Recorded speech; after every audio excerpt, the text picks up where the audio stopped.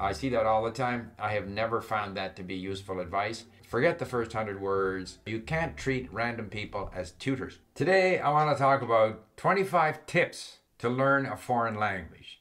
This is based on a blog post written by Mark Manson. Someone pointed out that this was an interesting collection of tips for language learning. So I thought it would be interesting to go through these 25 tips and give you my take on these tips, how relevant, how useful they are. Bear in mind that language learning is very personal, so what I like or dislike may not be the same as what you like or dislike or what Mark Manson likes or dislikes.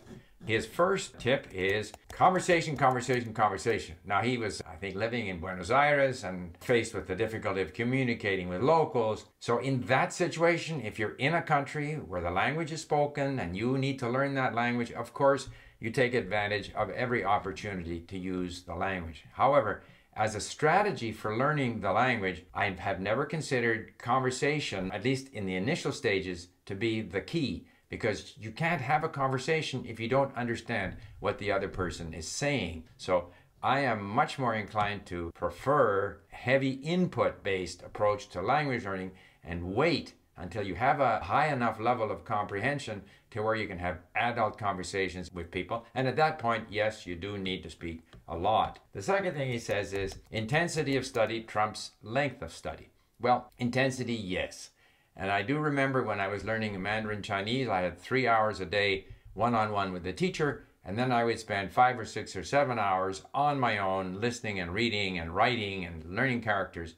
And I learned in 1 year faster than other diplomatic students, as with the Canadian government in Hong Kong, who took 2 years and learned less well. So I remember I came to the conclusion at that time that creating that white heat in your brain that comes from intensity is very helpful. But we continue to learn. So even after a period of very intense learning, it continues to gestate in your brain, and there are other opportunities to use the language, and you are always improving over a long, long period of time. Number 3, he says, classes suck and are an inefficient use of time and money. One-on-one, as the way I had it in Hong Kong with a teacher, a new teacher every hour, forcing me to say something in the language, I think that was very good, very intense. However, sitting in a classroom with 10 people, with a teacher, especially if you have to travel a half hour or 45 minutes to get to the classes are expensive. In my case, the government was paying. If I had to pay for that myself, I wouldn't do it because we can achieve so much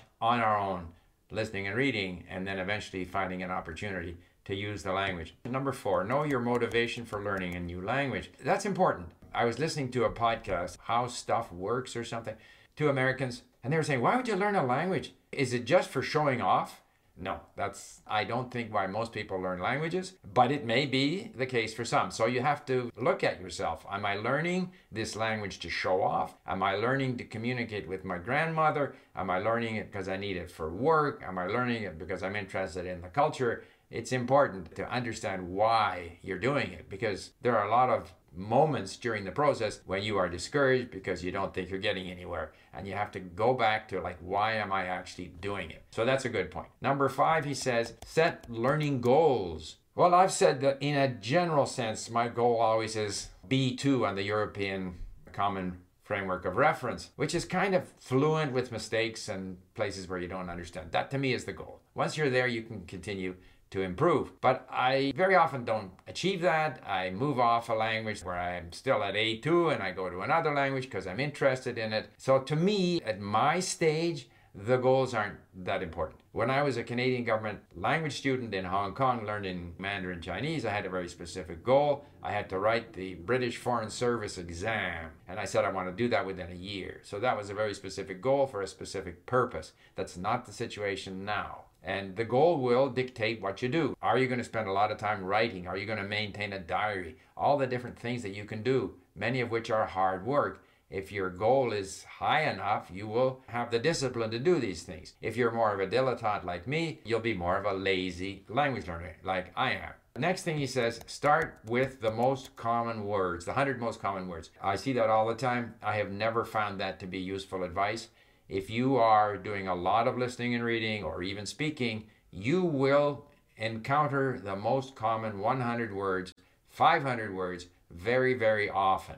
However, the frequency declines very quickly, and the major challenge thereafter is going to be acquiring the less frequent words. But the most common words, they look after themselves. You needn't worry about it. And if your goal is to learn the most common 100 words so that you can go and start talking to someone, you will find, I think, in most cases, that you won't be able to follow the conversation anyway, because the person you're speaking to is not going to limit what they have to say to the 100 most common words. Number 7, he says, carry a pocket dictionary. I never carry a pocket dictionary. Dictionaries are very inefficient. It takes time to find a word. You forget what the meaning was as soon as you close the dictionary. I just find, you end up saying, how do you say this? How do you say that? Could you please repeat? And you kind of struggle through if you have that kind of a rudimentary conversation. I prefer to prepare myself through lots of listening and reading and then hope for the best. So I don't carry a pocket dictionary. Number 8, keep practicing the new language in your head. Again, I never do that, not deliberately. Now, it may be that subconsciously I have these phrases bouncing around in my head, but I don't deliberately try to practice the new language in my head. I just don't do that. That's not to say it's not a good thing to do. It's just not something that I can, do. You're going to say a lot of stupid things. I accept it. Yeah, I'm not sure it's stupid, but we are comfortable in our own language. Typically, we feel we are. If we're adults, we think we're adult, we think we're intelligent, we think we can express ourselves, and all of a sudden, in a new language, we can't. We make mistakes, we can't find the words. In a way, it's unpleasant, although there is the sort of compensating sense of achievement when, in fact, you are able to say something. You are able to understand, you get this tremendous power. But yeah, there's certainly periods of uncertainty, and you have to accept that. Number 10, he says, figure out pronunciation patterns, and he makes reference to Slavic languages and Romance languages which have certain patterns. I would rather here say, when it comes to pronunciation, focus on intonation. If you can get the intonation of a language, the rhythm of the language, then the pronunciation is going to improve, your correct usage is going to improve. You should, listen to that intonation and try to imitate it. Number 11, he says, use audio and online courses for the first 100 words and basic grammar. Well, I've covered the first 100 words. I don't think that's important. They'll come at you anyway. Basic grammar, again, it's hard to nail down the basic grammar. You'll be struggling with basic grammar for a long, long time. He mentions various apps. He doesn't mention Link, unfortunately.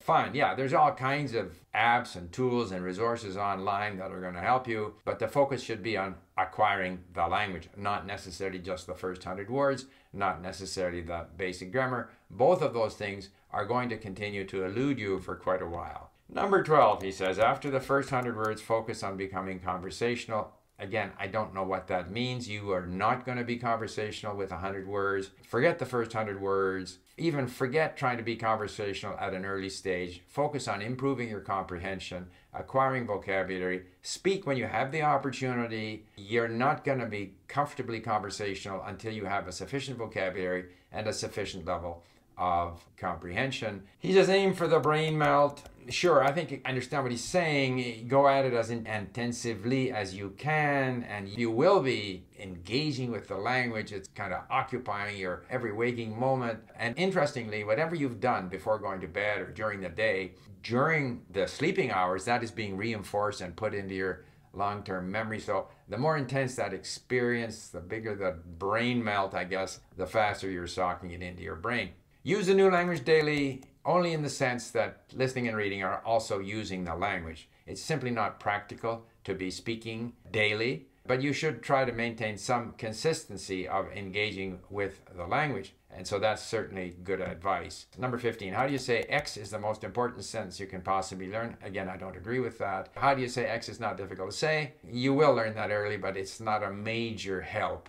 I think you'll find yourself saying, I beg your pardon, could you repeat that more often? Because when we speak, we tend to limit ourselves to what we can say and the words that we have. Number 16, he says, one-on-one tutoring is the best and most efficient use of time. It's the best and most efficient type of tutoring or classroom learning one-on-one. I don't believe in sitting with a group of 5 or 6 or 10 and taking turns conversing.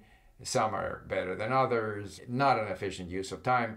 But I think that listening, reading, or dare I say using Link can be at least as efficient a use of time as one-on-one tutoring. But you need a mixture. You need them all. The tutor is stimulating, it's feedback, it's all good.